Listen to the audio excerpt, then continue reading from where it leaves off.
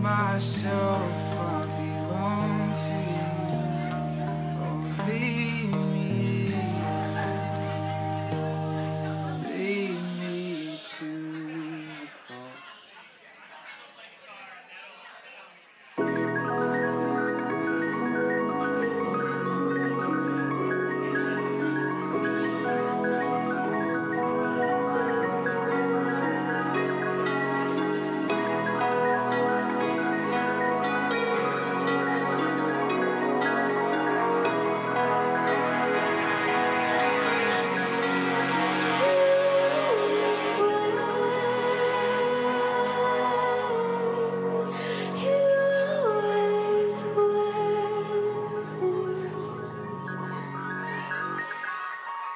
Voices inside full of panic and pride don't say anything true.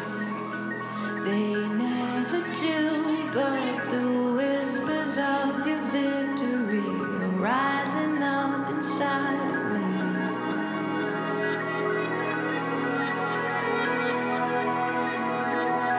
I won't waste the waiting, I'll sit at your feet. Built us for glory and not for defeat. And even though right now I can't see the end, well, you've seen it, you know it, and I know that you always will. You always will. You always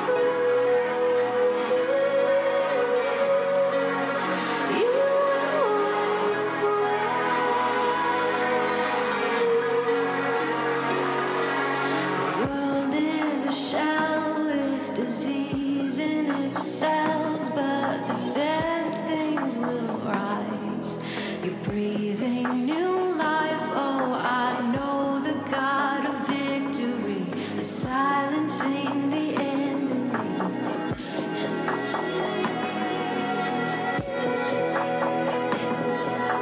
I won't waste the waiting, I'll sit at your feet. You built us for glory and not for defeat. And even though right now I can't see the end, well, you've seen it, you know it, and I know that you always will. You always will. You always will. You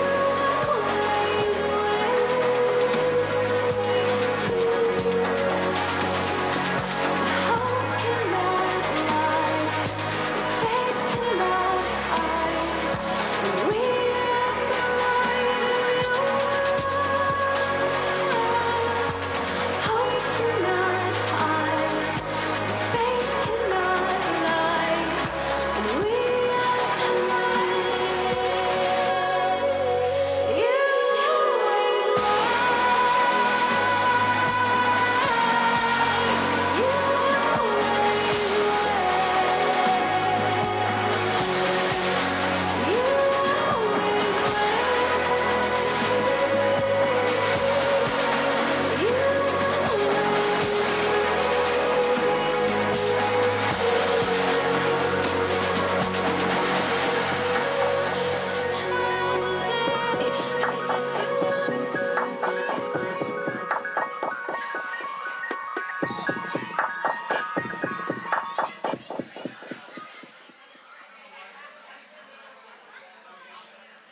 Check. Good morning, guys. I missed the 2-minute warning, so now we have a 1 minute and 12-second warning.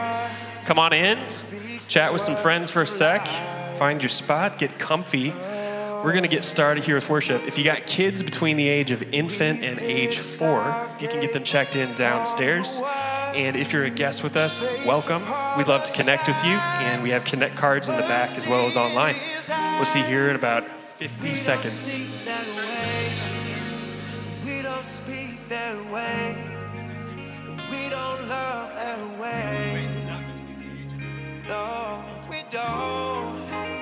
We don't walk that way. We don't talk that way. We don't love that way. No. We place our allegiance to the one came to serve the lead. Oh, oh. We raise our anthems to the one who laid down his life to save his enemies.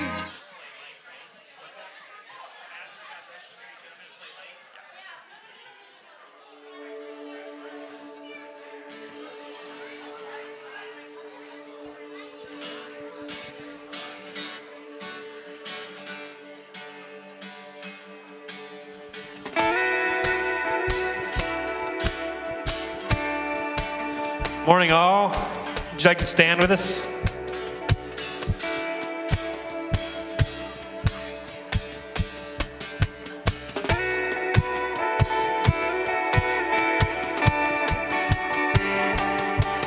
God rest ye merry gentlemen, let nothing you dismay.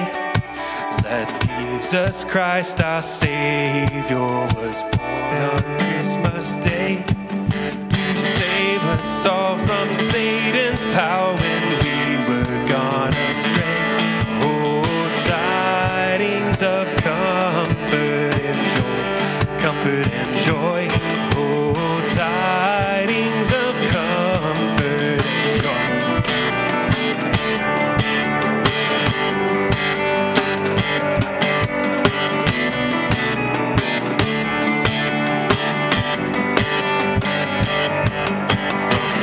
Our Heavenly Father, a blessed angel came, and unto certain shepherds brought tidings of the same, how that in Bethlehem was born the Son of God by name. Oh, tidings of comfort and joy, comfort and joy. Oh, tidings of comfort and joy.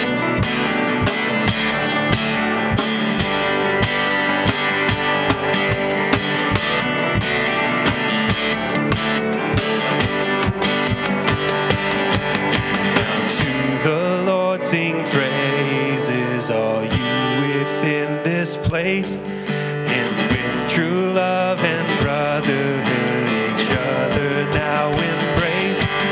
This holy tide of Christmas all others now deface. Oh, tidings of comfort and joy, comfort and joy. Oh, tidings of comfort and joy.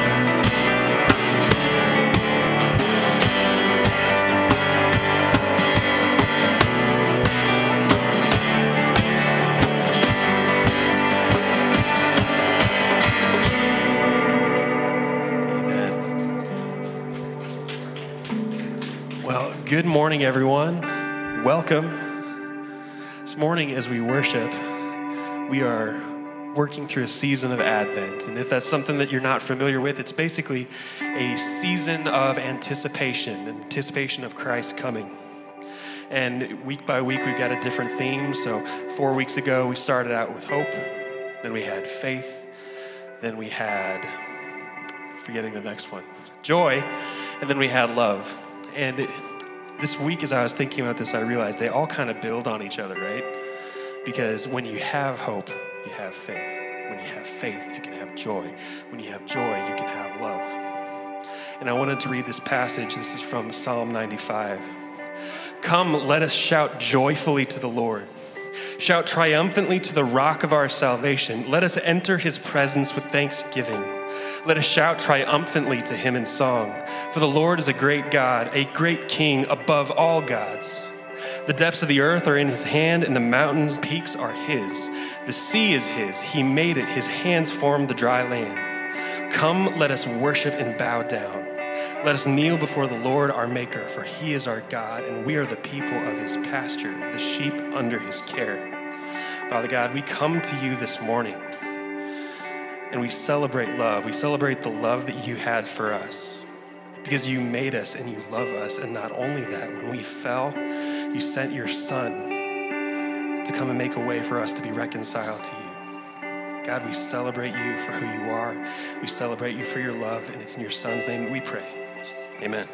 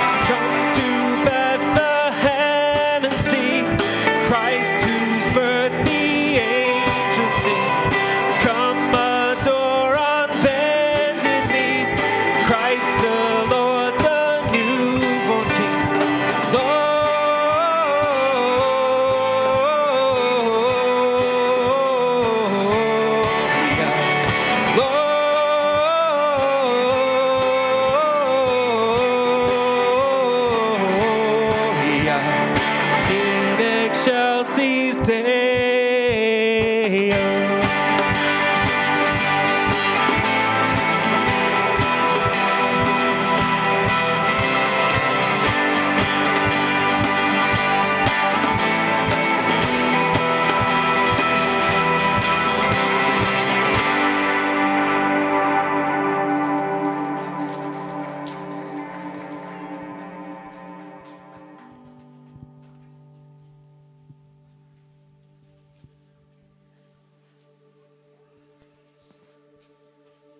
If there's one thing that we all know deep down, it's that we're made for love. We all spend our lives searching for it. We want to find another person who will love us for who we truly are. Yet, we are also terrified of the opposite. What if the other person will see us as we truly are and reject us? For many people, their entire life is spent dangling between these two truths in a twisted dance. They are trying to show just enough of the nice parts of who they are to attract someone else, but keep the dirty parts of their soul locked away. This is exhausting, and many people never truly find love because they are simply looking for it in the wrong place. The truth is, you were made for love. There is only one person who can truly sees you for who you are and still completely loves you. This is because he created you. In Psalm 139, we read, "Lord, you have searched me and known me. You know when I have sit down and when I stand up. You understand my thoughts from far away. You observe my travels and my rest, and you are aware of all my ways. The Lord sees you and knows you fully. He created your inward parts. He knit you together in your mother's womb. He saw you fully when you were formless. He knew everything about every single thing in your life before you were born. God truly sees you." What do we do with this truth? How do we respond knowing that we are stripped bare before a God who sees everything about us, from our wicked thoughts to our prideful, rebellious lives? God sees all the parts of ourselves that we hate and hide. How could he do anything besides reject us? But he doesn't. Instead, the God of the universe loves us. He sees us. He really sees us. And his response is compassion and love. 1 John chapter 4, 9 through 10 says, "God's love was revealed among us in this way. God sent his one and only Son into the world so that we might live through him. Love consists in this, not that we loved God, but that he loved us and sent his sons to the atoning sacrifice for our sins." This season of Advent is a celebration of Jesus Christ being born as a human to show us his love, to be the atoning sacrifice for our sins so that we might live through him and live eternally in his love. Church, let's worship him in awe of his perfect love for us.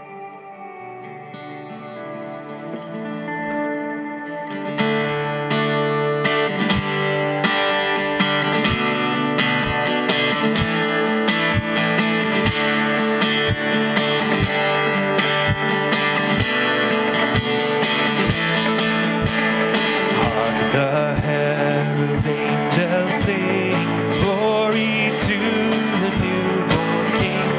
Peace on earth and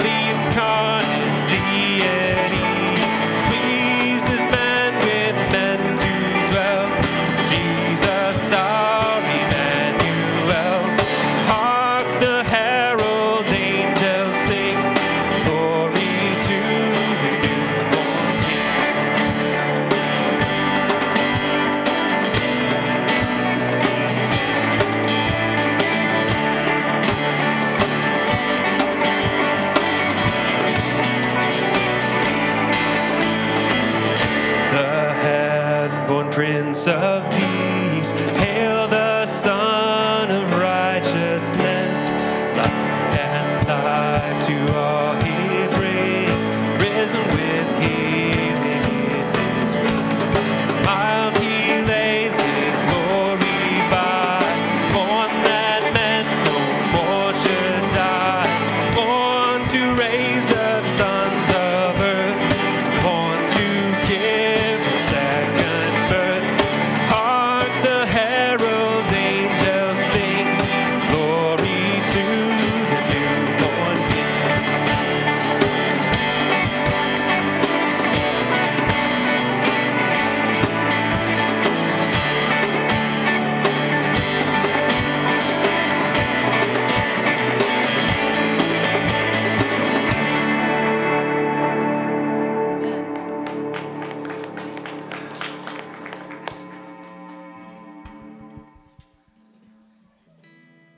Hello, everyone. I'm Chrissy Michael, and what am I? I do stuff with Treehouse, yeah. And I just wanted to tell you that the kiddos have been working on a song called Christ the King of Christmas since mid-November, and not so much Away in a Manger, but they all kind of know it. So anyway, they want to bless you all today, and come up and sing, everybody. Have the children, have your kiddos come on up here. And if you're visiting today or you haven't been here in a while, it's totally fine for your kids to come up to you.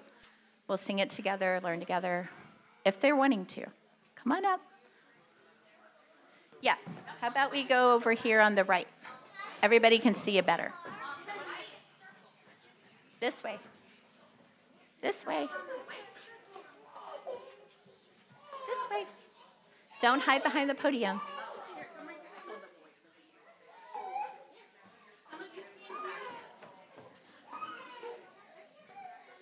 Hey, sweetie.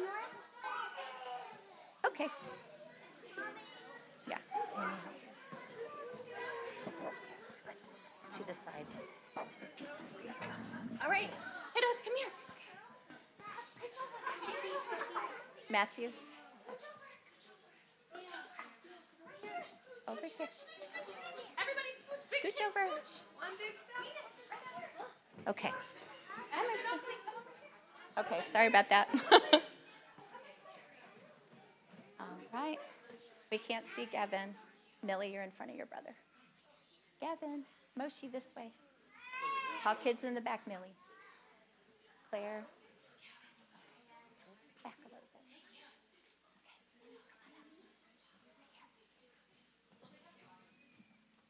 No. Over here.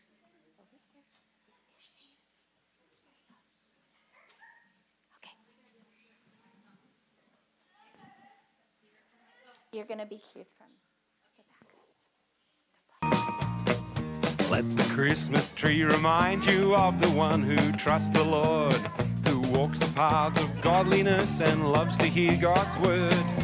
Pray that as you grow up, that's just how you will be, standing tall for Jesus like a Christmas tree. Let your love show ho ho, let your faith grow ho ho, that everyone will know Christ the King of Christmas. Well, let the fairy lights remind you of that bright and shining star, spotted by the wise men who traveled from afar. They gave Jesus all their treasures and they worshipped him that night. Let your worship of King Jesus shine like fairy lights. Let your love show ho ho, let your faith grow ho ho, that everyone will know Christ the King of Christmas. Well, let the candy cane remind you of God's amazing grace. Red the blood of Jesus as he suffered in our place. White the full forgiveness won as Jesus rose again. You can tell your friends the gospel with a candy cane. Let your love show ho ho, let your faith grow ho ho, that everyone will know Christ the King of Christmas. Well, let all the gifts at Christmas time fill your heart with praise to God for all his goodness shown in oh so many ways, that every day in every way will be completely his. Give your life to Jesus as a Christmas gift. Let your love show, ho, ho, let your faith grow, ho, ho, that everyone will know.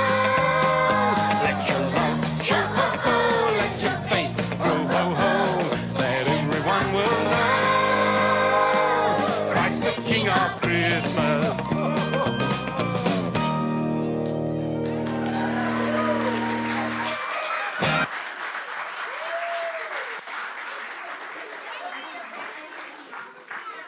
Now, our second song is Away in a Manger. We're just going to sing the first and the last verse, but we would like for you all to join us in the last verse. Okay. Just give us a second.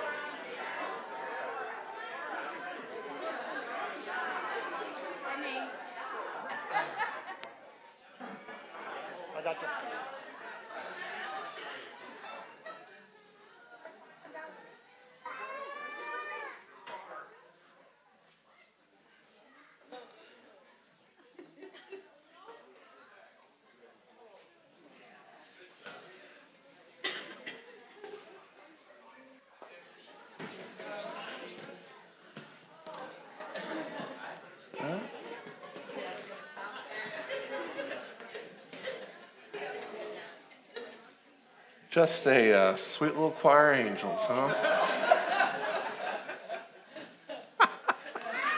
Oh man, what a great way. What a great way to step into the sermon time, amen? Guys, we are continuing our, well, actually, I can't do that. Thank you, Chrissy and all our treehouse workers. What an amazing blessing.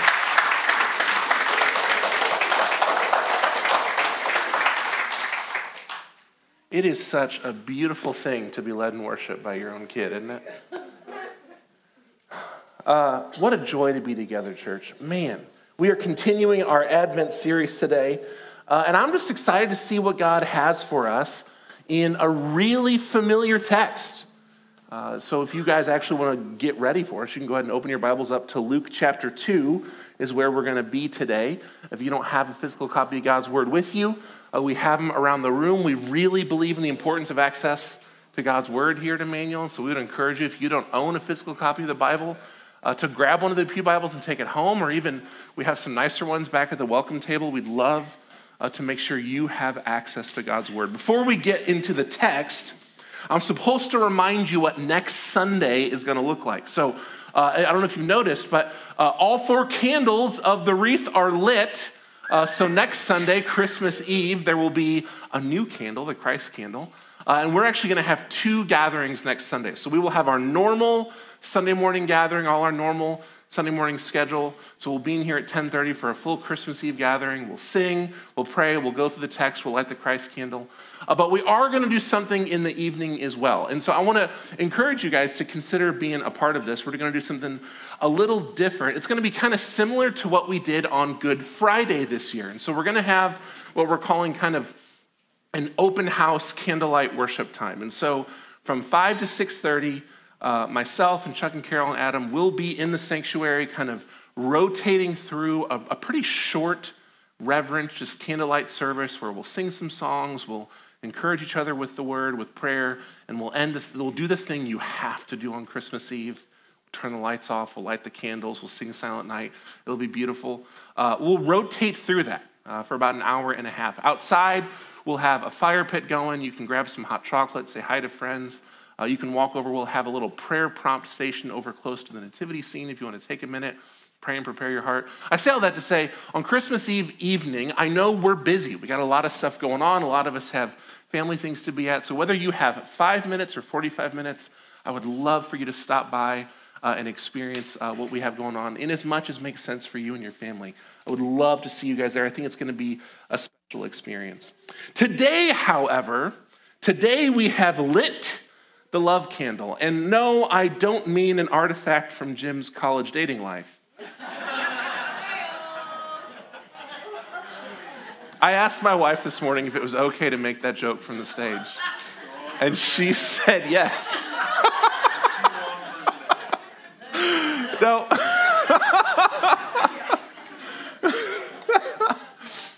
We lit the love candle. And what this is, guys, it's a reminder as we consider Christmas, as we consider the incarnation of Jesus, to do so from the perspective of the immense love of God. And we're going to do that from Luke chapter 2 today. We're going to talk about what I think is probably one of the most overused cliche words in the entire English language from one of the most well-known and cliched stories in the whole Bible. And there's a lot actually going on in that. That's going to take, I think, a little bit of intentionality on our part to fully engage that. In part because there's actually a lot of historical and textual elements in this text that we're going to need to talk about that might stretch some of our Sunday school memories. And so what I want to invite you guys to do is I'm going to take us into just a moment of prayer. And I want to invite us all this morning to just make the choice to say, hey, let's be present. Let's engage this text as much as we are able to. Let's engage this with fresh eyes and see what God might have for us. So pray with me, and we're going to jump into this. Father, thank you so much for the privilege of being here this morning. It is such a beautiful thing to be together with brothers and sisters, to sing, to pray, to celebrate. God, thank you so much for the gift of kids you have given this church, that we get to sit here and hear the fruit of the people who love and serve and shepherd our kids downstairs and hear them sing and proclaim the gospel. Lord, we want to pray your blessing over Treehouse. God, we pray your blessing over the kids that you've brought into this church family, Lord. God, empower us, anoint us to steward them well. Lord, we ask that you would save our kids. You would speak the gospel into their hearts individually, each and every one of them, and that our church, us as a family, we would get to have a role in these kids' spiritual development and their journey toward you. Lord, anoint our time today. Give us humble and open eyes and open ears to hear from you what our heart actually needs. God, move in us today. Let us not move past this because it's another Christmas sermon, but God, give us ears to hear from you. We love you, we trust you, we need you to do this work. So we pray it in your name. Amen.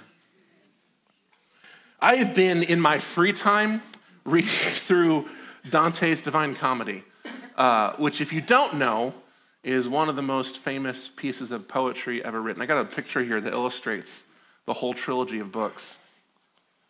Yeah, it's nuts. If you don't know, this really is one of the most famous pieces of poetry ever written. Most of us are familiar with the first of the 3 books, Dante's Inferno, where Dante's fictional version of himself is given an escorted tour through hell. But there's actually 3 books in the series. And there's this really interesting interaction in the middle book, Purgatorio, this beautiful exchange between Dante and the Roman poet Virgil, where they talk about God's design for love within humanity. And there's this piece where it just basically says, all human beings, all of humanity is made to love. We're designed to give and receive love. Designed, as it's hardwired into our DNA, so deep within us that Dante says the actual desire to give and receive love can't even be seen as inherently good in and of itself. It's just instinctual to humans because of how God made us. Rather, one has to look at how love is directed to see its morality. Is it turned inward toward self, or is it directed out at God and others? I think that question, that's this interaction between the two, I think it's actually beautiful, but I also think it'll be helpful for interacting with our text today. See, guys, when we talk about the Advent, and by that word Advent, we just mean the coming of Christ, the incarnation, God entering into human history. The Advent is the supreme example of this kind of gospel love. A kind of gospel love that is pointed toward the glory of God and the benefit of mankind. Jesus gave himself to us. The Christmas story is a story of sacrifice. Yes, we see faith and expectation and sacrifice, and we see them in all the main characters in the story, and Mary and Joseph and all that. But all of that pales in comparison to the love of Jesus on display in the Christmas story. The love of Jesus that would drive the King of reality from his throne in heaven to a manger in Bethlehem is an intense kind of love. Beloved, if you hear nothing else today, if you hear nothing else from the entirety of your ministry experience with me as a pastor, hear this. Jesus Christ, the King of the universe, the God of reality, Jesus truly loves you. He truly loves you. You, the real you, all of you. All the parts of yourself that you love, that you present to the world, all the parts of yourself that you hate, that you do your best to hide, to cover up, to ignore, to pretend isn't there. God really loves you. And his love for you is true love. He puts his money where his mouth is. He puts his love into action. The love of Jesus for you, believer, is as genuine as is possible for love to be. And that changes everything. That is a fundamental truth that should change your experience, your interaction with the world. Because the love of Jesus is what empowers us to love others, to take our DNA deep desire to give and receive love and to turn it away from ourselves and toward the glory of God and the benefit of mankind. Truly, the gospel of Jesus is good news. Good news for all people. Beloved, it's good news for you. It's good news for you here, today, right now. Regardless of what spiritual state you brought with you into this space, the gospel of Jesus is good news for you right now, right here, today. Amen? So, let's jump into it. Because this text is so familiar, I think what I'd like to do, we're in Luke chapter 2, is I'm going to go through it chunk by chunk and kind of scene by scene and see if there's some stuff we can pick through and think through, a couple textual and historical things, and just see how that might illuminate the text for us and point us to what God has for us today. Sound good? In Luke chapter 2, we're picking up in verse 1, and we read this. In those days, a decree went out from Caesar Augustus that the whole empire should be registered. This was the first registration that took place while Quirinius was governing Syria. So everyone went to be registered, each to his own town. Joseph also went up from the town of Nazareth in Galilee to Judea, to the city of David, which is called Bethlehem, because he was of the house and family line of David, to be registered along with Mary, who was engaged to him and was pregnant. So, right off the bat, we see that Luke, as a writer, is concerned with placing Jesus' birth within the larger historical context. And this is just a thing for your own knowledge and your own study of the word, but I do think it's important. Out of the four gospel writers, Luke is the only one who actually uses the accepted cultural structures for historical writing in the ancient world. It's very evident that Luke sees what he is writing not just as a theological work, but as a historical work. He writes the way ancient historians wrote. I don't have time to really dig into this today, but if you nerd out on this kind of stuff and you want to, I would encourage you to reach out because we can grab a coffee and talk about it. But often around this time of year, you'll see these little these kind of gotcha articles popping up online or on the news or whatever, challenging the historicity of the biblical Christmas story. And guys, here's the thing. While there really is some interesting historical debate about some of the details of texts like this, and today we are going to talk about the way that some of our cultural assumptions don't really match up with what the text is teaching us, overall, you need to hear this. You can definitely trust the reliability of the gospel narratives. You can trust them. There are lots and lots of historians outside the church even who use these texts as good, reliable sources of ancient history. That there is good evidence to trust the biblical narratives. Luke helps further this story, his narrative, by grounding it in a telling of world history. So, what actually happens in the story? We see that a census was called of the Jewish people by Rome, right? This comes from the top all the way down. Remember, the Jewish people are subjects of the Roman Empire. They are not free. They don't have their own land. They exist under the authority of Caesar. And he has called a census. Now, this is a taxation census, right? Jews weren't actually allowed to serve in the Roman army at this point in history.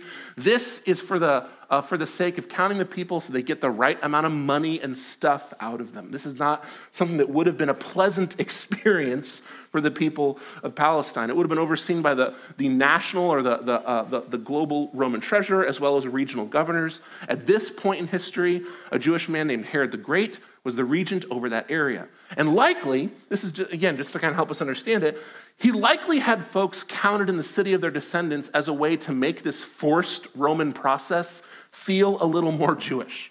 This isn't the way Rome normally did their census. They normally did it just wherever you lived, but this would have hearkened back to the tribal identity and the counting of people tribe by tribe in the Old Testament. And so it was likely Herod's way of trying to soften the blow of an otherwise pretty terrible situation, to have everyone go to their tribal ancestral land and there be counted. Joseph is of the line of David, so he must return to the city of David, Bethlehem. He's been living in Nazareth in Galilee, but he has to make the trek south out of Galilee to the city of his ancestors. And the text tells us that he's got pregnant Mary with him. And the text goes out of its way to let us know they are not yet married. Now, this is actually an important piece for us, in part because it seems like it's in conflict with the way Matthew tells the story, but also because it actually illuminates some of what's going on here. You have to remember, the Jews used different categories for marriage and engagement than we do today. Essentially, Joseph and Mary are engaged at this point. They're betrothed, but this is not the way it is for us.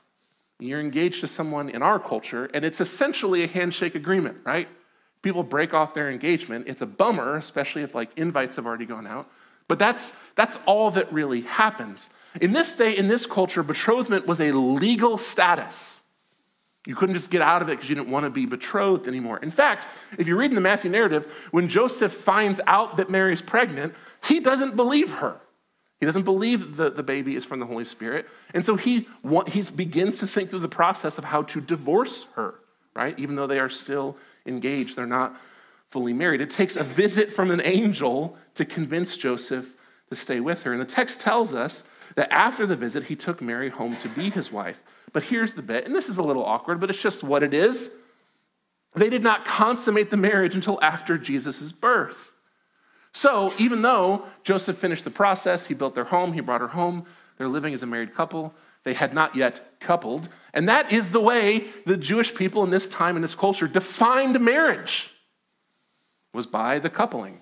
And so even though he has brought Mary home to be his wife, because they have not yet done the deed, they are still betrothed in a legal sense. It puts them in this really weird, unique situation that would not have been looked well upon in their society, in their culture. So Mary and Joseph are making this journey late in her pregnancy, and they're bearing all the complexity and honestly shame of their unique situation. Jump back into the text with me, verse 6. While they were there, the time came for her, this is Mary, to give birth. Then she gave birth to her firstborn son, and she wrapped him tightly in cloth and laid him in a manger because there was no guest room available for him. Guys, there are few scenes in all of the scripture as well known as baby Jesus in the manger, right? I mean, like, how many of us have the nativity scene set up in our living room right now, right? Like, it's pretty, it's wonderful.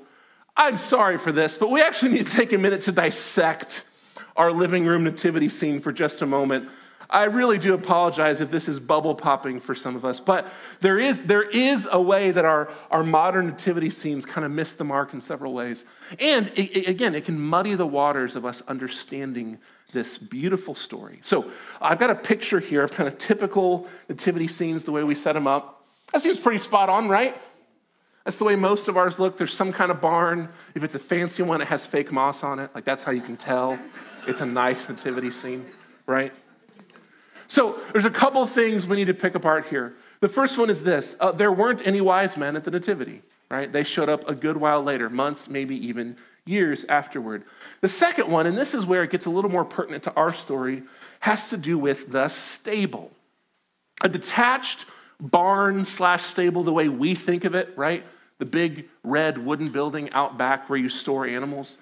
This was almost unheard of in this community at this time in Bethlehem. They did exist, but they were incredibly rare, and they were almost always connected with wealth. A community like Bethlehem would have much more likely had one of two kinds of stables. So either the home would have been built really close to one of the naturally occurring caves in the area, and you would use the cave as a stable, build up some fencing around it, and build the house really near to it, or the stable would just be built onto the side of the house with open access in and out of the home's common room. That's a weird thing, but sit with that for a minute. You may be thinking at this point, why does that matter? They were at an inn, right? Doesn't that make sense that an inn would have a detached barn? Sort of. But this is where our childhood nativity scene is going to break a little more. It's actually very unlikely that they were staying at a hotel or an inn. The Greek word that we read in our English as inn could mean hotel. It is used that way sometimes, but it much more often just means guest room. It's actually, by the way, the exact same word used later in Jesus' ministry when he goes to Jerusalem for the last time to share his Last Supper with his friends, and they stay in the upper room. You remember that piece? It's the same word. In a society with a large emphasis on hospitality, like ancient Palestine, most homes of any size would have had dedicated guest rooms for family and friends and strangers who came through town. This was really normal, even amongst the poor. Because you have to remember, Joseph's family is from Bethlehem, right? He's visiting his extended family, second and third cousins. It is incredibly unlikely that he would show up for the census and none of his family would take him in. The idea of someone returning to their hometown and then having to pay to stay at an inn is the kind of thing that would literally bring communal shame to the entire community. This is not something they would have done, which actually kind of explains the story for us. The census means pretty much everyone's house is full, right? By the time Joseph and Mary show up, there's not really room. They're looking, and so someone says, oh my gosh, they're here, the girl's pregnant, we can't let them go to an inn. See if you can move some of the animals, let's make some room for them, right? This is kind of the picture you get of this. And by the way, I think a lot of us picture in our heads this idea that Mary and Joseph are like rolling into town on the donkey while Mary is like already in labor, right? That's kind of the picture we just kind of assume. These two teenagers desperately moving through the city, like knocking on door to door to door, about trying to get somewhere to lay down before the baby comes, right? What's actually more likely here is that they arrived and stayed with family for several months. That's kind of a normal way hospitality was practiced in this culture. If you had to go visit somewhere, you went and you visited. That's why their homes were built this way, to accommodate long-term visitors. Now, either because of the sheer number of guests at the census, maybe having to do with scandal around the nature of Mary's pregnancy, maybe a combination of the two, there's not enough space In the communal guest rooms they have access to, so they stayed in the stable. This would have either been in the house itself, but just on the other side of the building from the guest room, or it would have been in a cave right out behind the house, very close to it. And I want you guys to hear this part. You can bet every single cousin and aunt who had any experience with childbirth or midwifing was right there helping out, because that's how this society operated. I've got a picture here of an archaeological reconstruction of Bethlehem homes. This is built on some of the actual digs that have been done in the Bethlehem area. You can see kind of this drop-down area on the side of the house where animals could come in and out. This upper area, that's kind of a second story where guests can stay.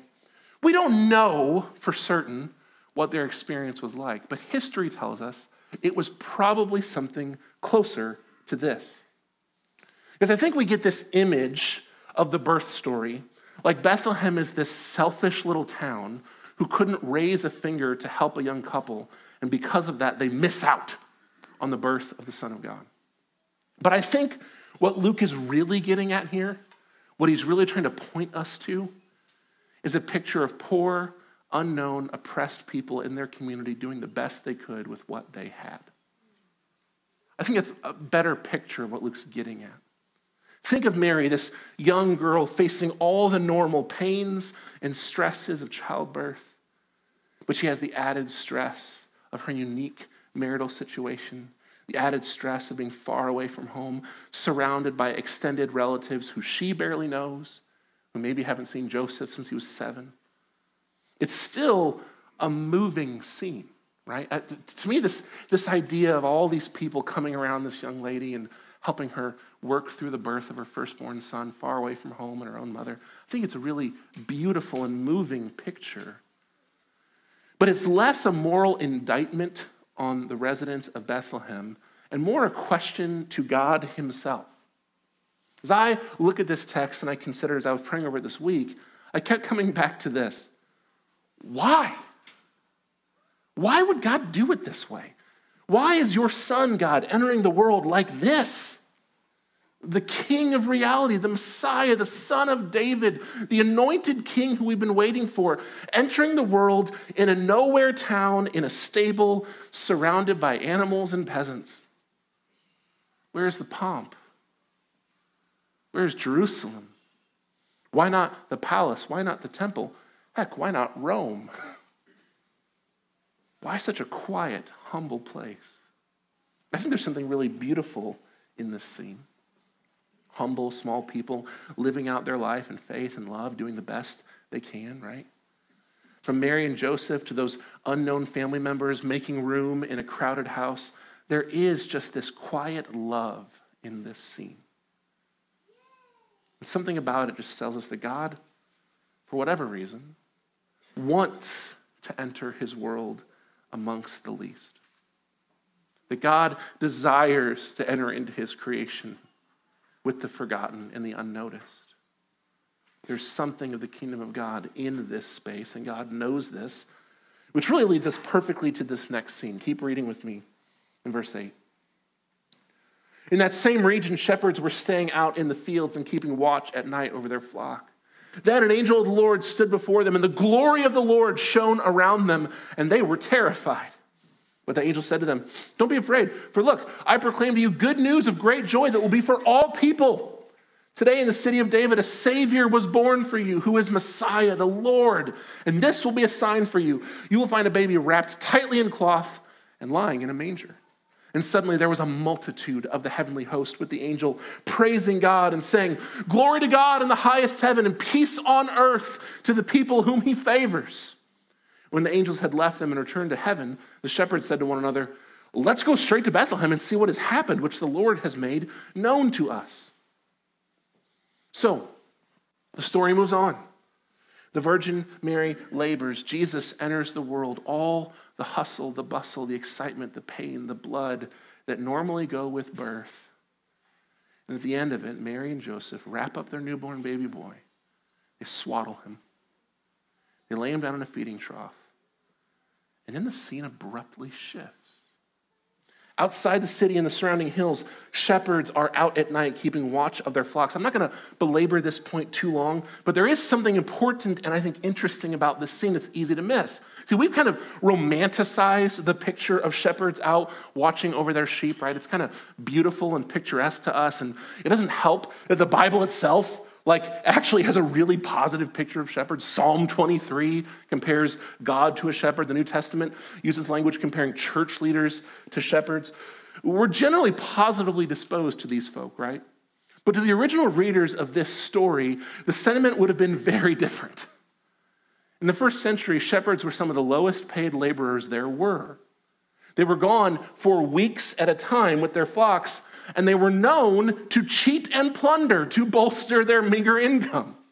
In fact, shepherds were so looked down upon in first century Jewish society that they were not recognized as credible witnesses in legal proceedings.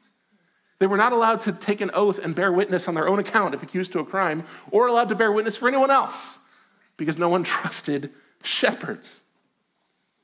All that takes this really sentimental scene, and it causes us, I think, to step back and again just go, why? God, why shepherds? Of all the people on earth, why does God announce the birth of Jesus to shepherds? This is the third time in Luke an angel has appeared to give a word from the Lord. But this time, the scenes have been really normal and quiet up to this point, but this time, here is all the pomp. Here's all the stuff we've been expecting. Here is the show. Here is the splendor. The text says the very glory of God shines around these shepherds. While Gabriel tells them the good news, the king is born, the Messiah is here, the promise is fulfilled. And then all these angels show up. And by the way, this word that we read as multitude in Greek is a military term referring to combat units. The army of the Lord appears surrounding Gabriel, and they sing and proclaim Jesus' birth and the glory of God. I love the sheer strangeness of this text. The army of God breaks into the sinful and broken world with their king coming ahead of them, and they arrive not with news of war, they arrive not with news of judgment, but they arrive to proclaim peace. This army and this king don't march into Jerusalem, they don't march into Rome, they're in Bethlehem. The angels are singing their hearts out into the night for like 5 guys and a bunch of sheep. It's very strange. Imagine with me really quick. Imagine the folk who are running third shift stocking the back room at Walmart, or the guy keeping the gas station open at 3 a.m., or the overnight workers at the Courtesy Diner. They're in the back lot for a smoke break. And that is where Yahweh, the creator, sustainer, God of reality, decides to announce his entrance into human history. And what is their message? Good news. Good news for everybody. The king is here. God is glorified. He's bringing peace to his people. It's an important announcement. It's important news. It's for all reality. And these shepherds, these men who literally couldn't be sworn in to deliver testimony in court, are entrusted with the message and run into town to announce that the Messiah is here. But first they want to see him. Verse 16. They hurried off and found Mary and Joseph and the baby who was lying in a manger. And after seeing them, they reported the message they were told about the child. And all who heard it were amazed at what the shepherds said to them. But Mary was treasuring up all these things in her heart and meditating on them. The shepherds returned and glorifying and praising God for all the things they had seen and heard, which were just as they had been told. Now, I'm not going to lie, guys. If this text weren't so familiar to me, I think it would feel like it's landing on this real just sputter. I mean, God has entered into human history. Angels have appeared and spoken the word of God. The Spirit of God has overshadowed Mary, and the Virgin has borne God himself and brought him into the world. The angels, the army of God, has announced his coming. The shepherds serving as the strangest heralds in history. The visit, the parents and the baby, they go back to the town of proclaiming what they've seen and heard. And then they go back to work and Bethlehem goes back to sleep. And Mary treasures it all up in her heart. BT-dub, that is your annual reminder that she did, in fact, know. I remember when my first child was born, Millie, if you guys don't know her, when we were finally ready and allowed to leave the hospital, I actually had this kind of deep sense of dread, right? We go out and we're setting up the car seat in the car for the first time. And I just kept having this thought of like, are they allowed to just let us leave with this baby? That doesn't seem wise. We don't know what we're doing. We have to drive around at speeds that everyone else is driving with this infant in the car. I remember legitimately saying to Kim, I just don't know if we're the most qualified ones to take care of this child. Imagine that. I mean, some of you guys like who've had kids, you're like, yeah, I get that. I was there. I remember that moment. Imagine that feeling for Mary and Joseph. After this experience, after everything they've been through for the last 9 months, after all the wildness of these shepherds showing up being like, oh, those nuts, angels talk to us, and there's the baby, that's so cool. Anyway, I got to get back to work. Bye.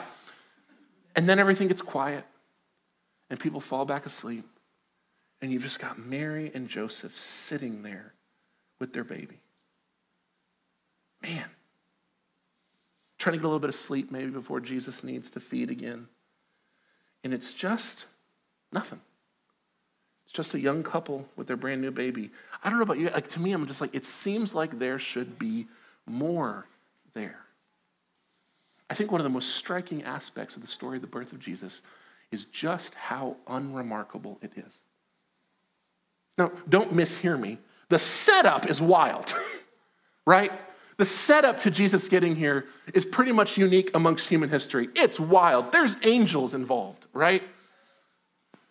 But when Jesus actually gets here, when the moment finally comes, Mary has her baby, her husband is there, whatever help the extended family could offer. When we know angels were appearing and singing like out in the middle of nowhere to shepherds. But for this couple, they just see the baby. And I'm sure that moment was like pretty wild. But at the end of the story, it's just a family, a young couple, out of town with a newborn. So what do we do with this? What do we do with this story? What are we supposed to see? What are we supposed to learn in this besides the fact that God does stuff that just makes no earthly sense, right? The story breaks all social expectations, and that's interesting. It's fun to kind of put some of the Bible trivia together and go, oh, my nativity seems wrong. But what does that mean? What does that teach us? I think when we do the work to step back from kind of our precious moments memories of this story, we're left with kind of this quaint picture of seemingly inconsequential people doing their best. And there's a lot of fear, anticipation, faith, and love, and they all play out in this story, whether it's Joseph and Mary living their life with faith and trust in God's plan, extended family sweeping away a section of the stable so the couple can have some space, midwives doing their ancient work, shepherds announcing the good news. We see this very human and very real living out of day-to-day, moment-by-moment faith and love, and it is moving. But I'll tell you guys, this is not what the story is about. It's not.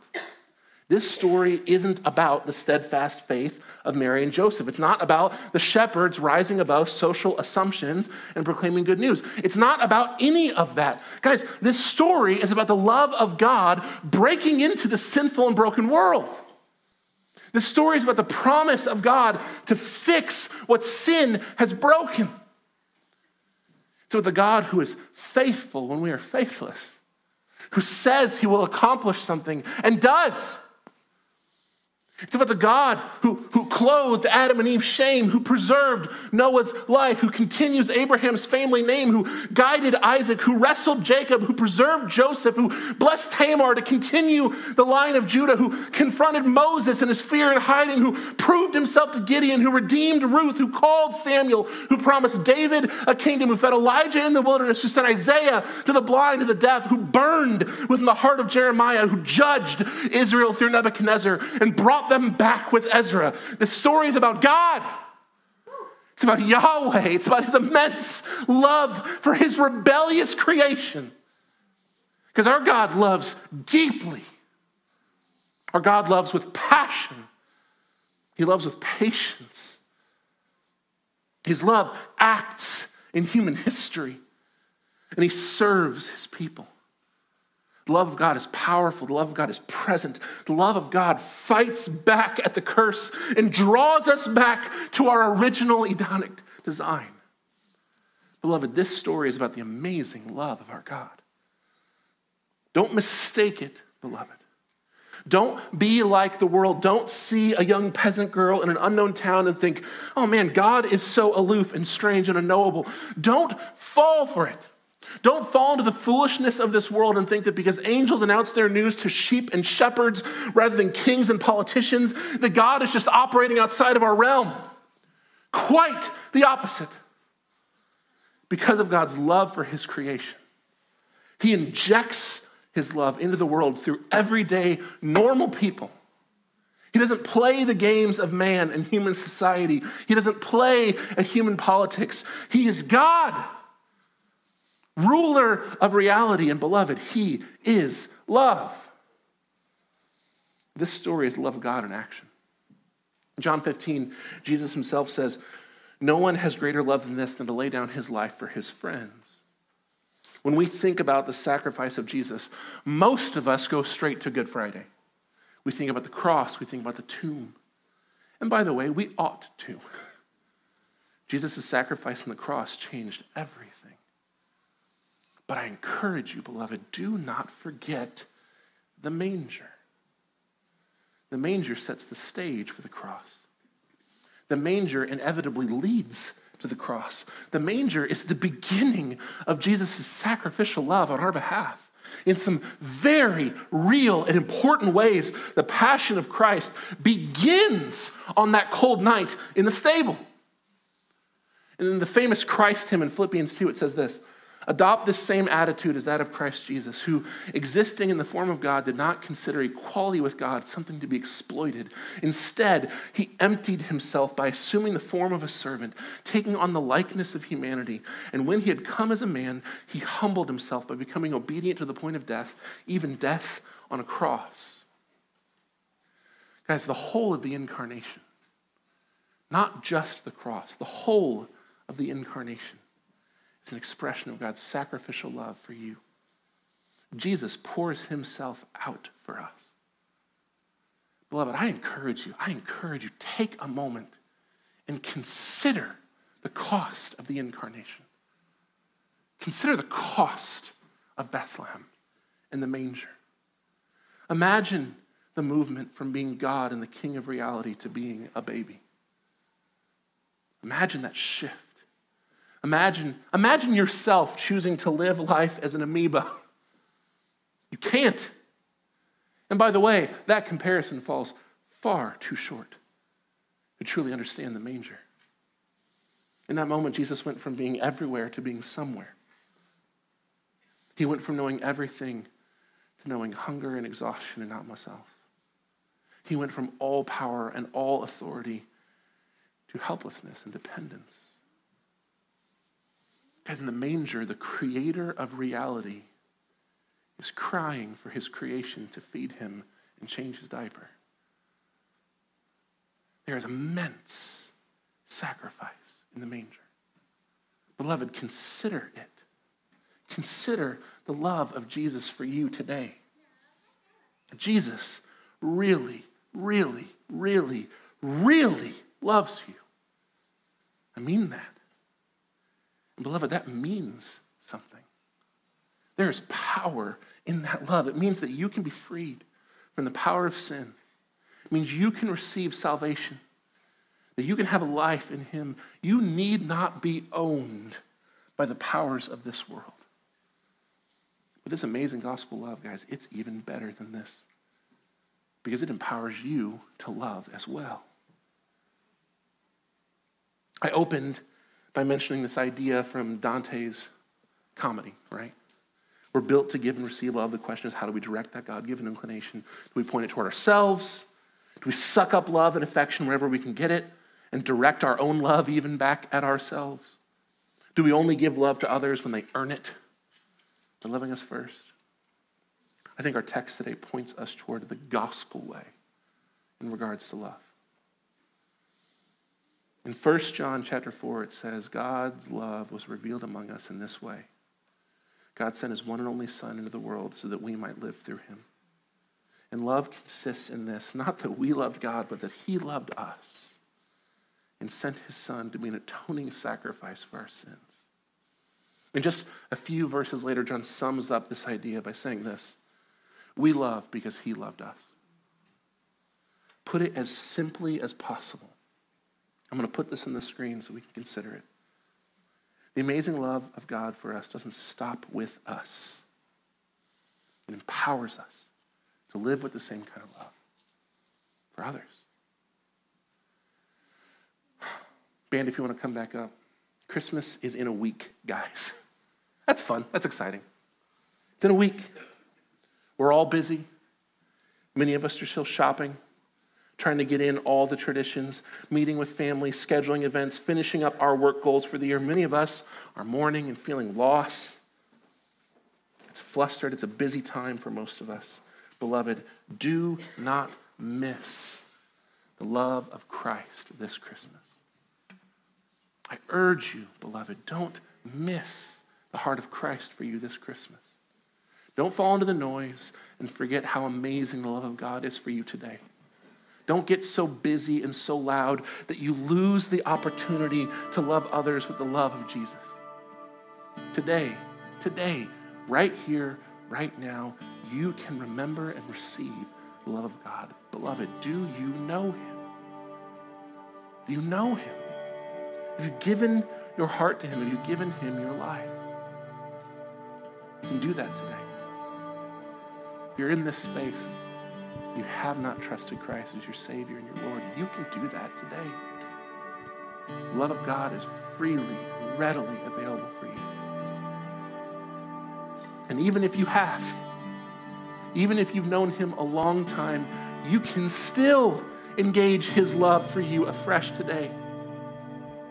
Beloved, I promise you, no matter what sin you struggle with, no matter how busy you are, no matter how callous in your sin, no matter how much you're struggling in your mental health, no matter how many broken relationships you have sitting on you, whatever burdens your heart and keeps you from the lover of your soul, I promise you, church, you can return to him today.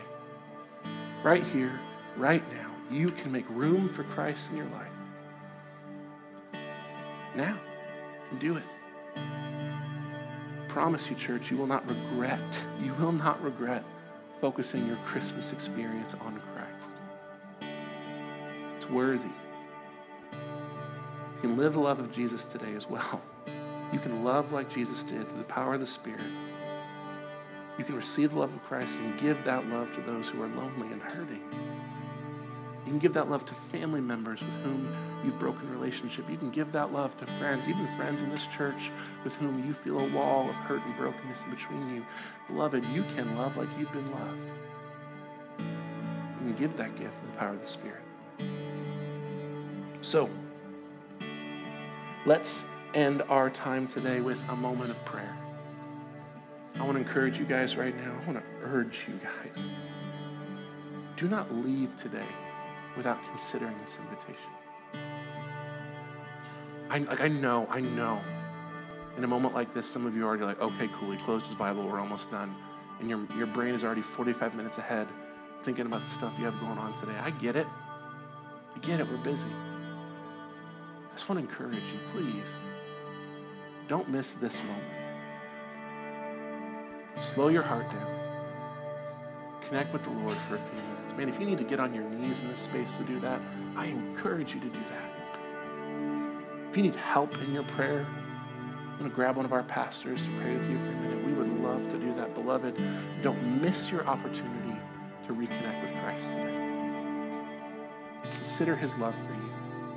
Consider what it means to engage it. Consider what it means to give the love of Christ around you.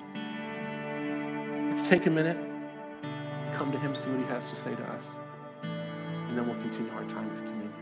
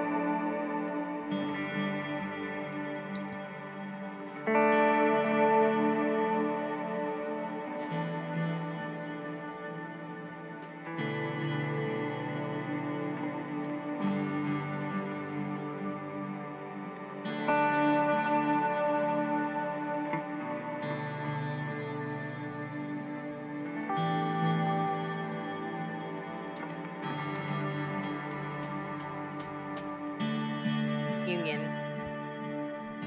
Hello. Hello? Oh, thank you. Right now, we're going to participate in a time of communion. So if you haven't grabbed the elements, you can go ahead and raise your hand, and some kind soul will be by to serve you. David, are you the kind soul? Okay, you'll see David. Thanks, David. Communion seems like a very fitting culmination or response to the sermon that we just heard about God's love.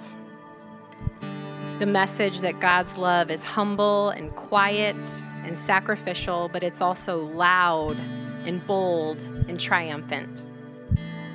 Right now, this is an opportunity for those of us who have submitted our lives to the Lordship of Christ to remember the most profound and transformative love of all. And that is the love of Christ. A love that knows you in your deepest shame and yet accepts you and sacrifices for you. So on the night when Jesus was betrayed, he gathered with his closest friends to share a meal. He said, "This bread represents my body broken for you. Take and eat and do this in remembrance of me."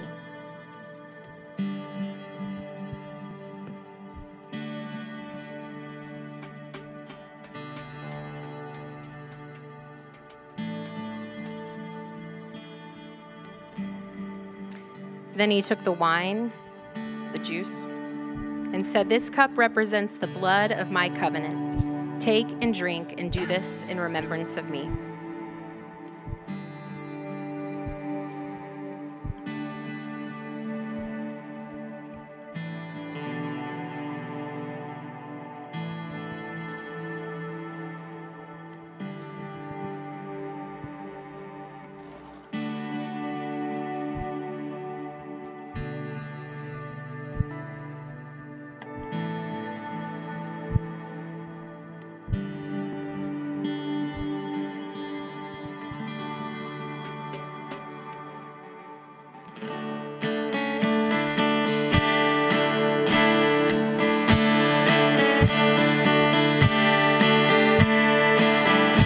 From the squalor of a borrowed stable, by the Spirit and a virgin's faith, to the anguish and the shame of scandal, came the Savior of the human race.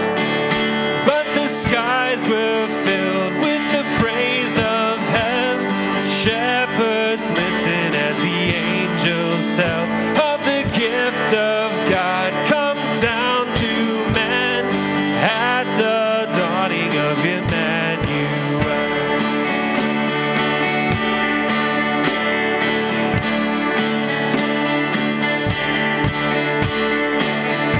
King of heaven, now the friend of sinners, humble servant in the Father's hands, filled with power and the Holy Spirit, filled with mercy for the broken man. Yes, he walked my road and he felt my pain, joys and sorrows that I know so well. Yet his righteous steps give me hope again. I will follow my Emmanuel.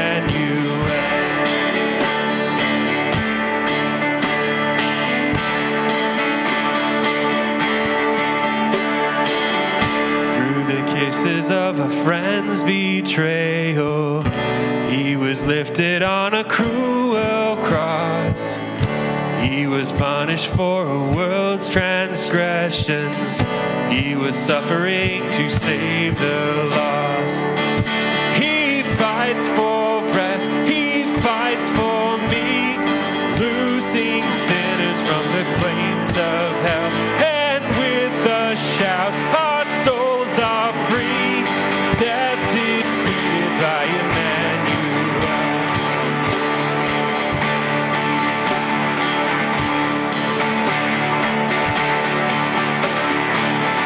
Now he's standing in a place of honor, crowned with glory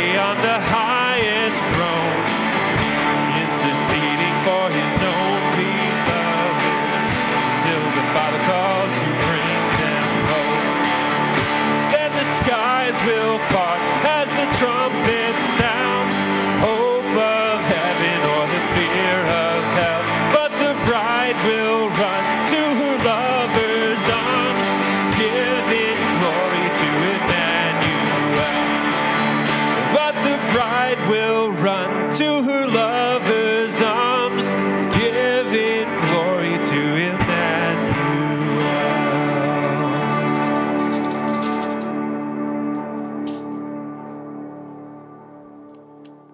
Guys, thank you for worshiping with us this morning. I don't know about you, but I love Sunday mornings here at our church.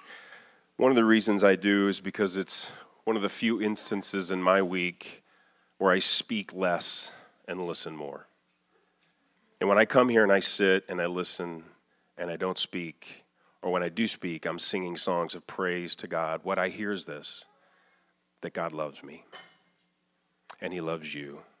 And that is a consistent gospel message that we hear here in Emmanuel Fellowship every Sunday morning. And I thank God for that. And I thank God for you and for being here. And so we all have next steps as we listened and as we hear of God's love for us, his profound love for us, of Jesus breaking into the sinful, messy world. We all have next steps. And those steps are almost always, and I think always, relate spiritually applied to our lives. Sometimes those spiritually applied next steps are also concrete, but never lose sight that what we do outward is meant to actually have an impact inward. In fact, it usually begins inward and then works itself outward in our lives as Jesus pours into us. And so I'm going to mention 3 this morning, next steps for you. If you go to emmanuelfellowshipstl.org, you will see the next steps tab, and you can go there, and we ask that you do that, encourage you to do that to see what next steps there are for you. But 3 I want to mention today. The first is, and we haven't mentioned this a lot, but there are a couple of table tents around the room back on the hospitality table and on the coffee table that talk about a Lottie Moon Christmas offering. Many of you know who Lottie Moon was, but we have a Christmas offering every year. Lottie Moon was sent as a Southern Baptist missionary to China back in 1873 to 1912, and she saw firsthand the desperate need for Jesus in a lost world. And so she wrote back to the churches in America describing the need for a greater missionary presence and for funds to be given, for financial support to be given to those missionaries. And so that's what that's for. So if you give online, you'll see in the drop-down menu, Christmas offering, that's for the Lottie Moon offering. If you give here in person on the envelope, just write Lottie Moon or Christmas offering, and it will be applied to that. 100% of what you give goes to the mission field. And so we encourage you to take advantage of that. The second next step is primarily for the men of our church. We have had an existing women's ministry now for a couple of years. It has borne much fruit in our women and the ladies' lives of our church. We are launching a men's ministry beginning next month, and this is what it's going to look like. There's a sign-up sheet on the hospitality table. We're going to, every other month, beginning in January 13th, is a Saturday evening here at Emmanuel, we're going to have a men's steak dinner. Nothing speaks to the heart of men better than food. In fact, better than steak. So we're going to have a full steak dinner. It's going to cost a minimal fee of $15, but we're asking for you to sign up and pay later. You don't need to pay now, guys. Just sign up and pay the night of the event. But it's a time for us to get together, to have discussion, to have teaching, to have some fun together, and to build some relationships, to build some accountability, to really go deeper. Ultimately is to go deeper in our relationships with one another as men who love God. And so we encourage the men to do that. Sign up on the sign-up table if you would. If you have any questions, grab one of the pastors. We would love to explain that to you further, but I think it's pretty self-explanatory. We would love for you to come. The last thing is, and I'll just briefly touch on it because Sam did at the beginning of his message, join us next Sunday morning, our normal time. We'll have our discipleship hour at 9 a.m. from 9 to 10 here in this place. Pastor Jim is, I think, on part 5 of his class on evangelism. So if you haven't come, show up for that. Show up an hour early and be a part of that. Then we have our normal gathering at 10:30, and then Christmas Eve is the kind of that open house. Even if you have a few minutes to come, pray, have some hot chocolate, enjoy some fellowship, come in here, light a candle, sing some songs, praise the Lord, even if it's just for a few minutes or for the half hour where we do this. We would love to have you and be a part of that. Our benediction today is, there are invite cards also on the hospitality table, so we encourage you to grab some of those on your way out. As you may know, hopefully you know, people respond to invitations to church. One of the main reasons people don't come to church, studies have shown, is because people don't ask.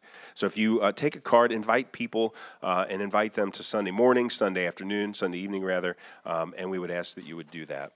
Our benediction this morning is from 1 Peter chapter 4, verse 7. And it says this: the end of things is near. I think we feel that, each of us feel that intuitively in our soul. But the end of things is near. Therefore, be alert. Be sober-minded for prayer.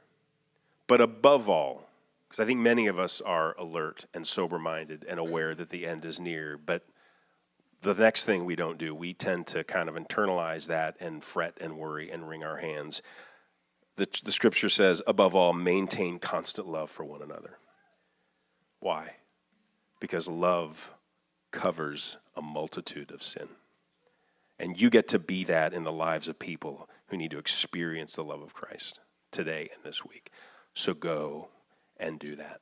We love you guys. We'll see you back here next week, Lord willing. Love you guys.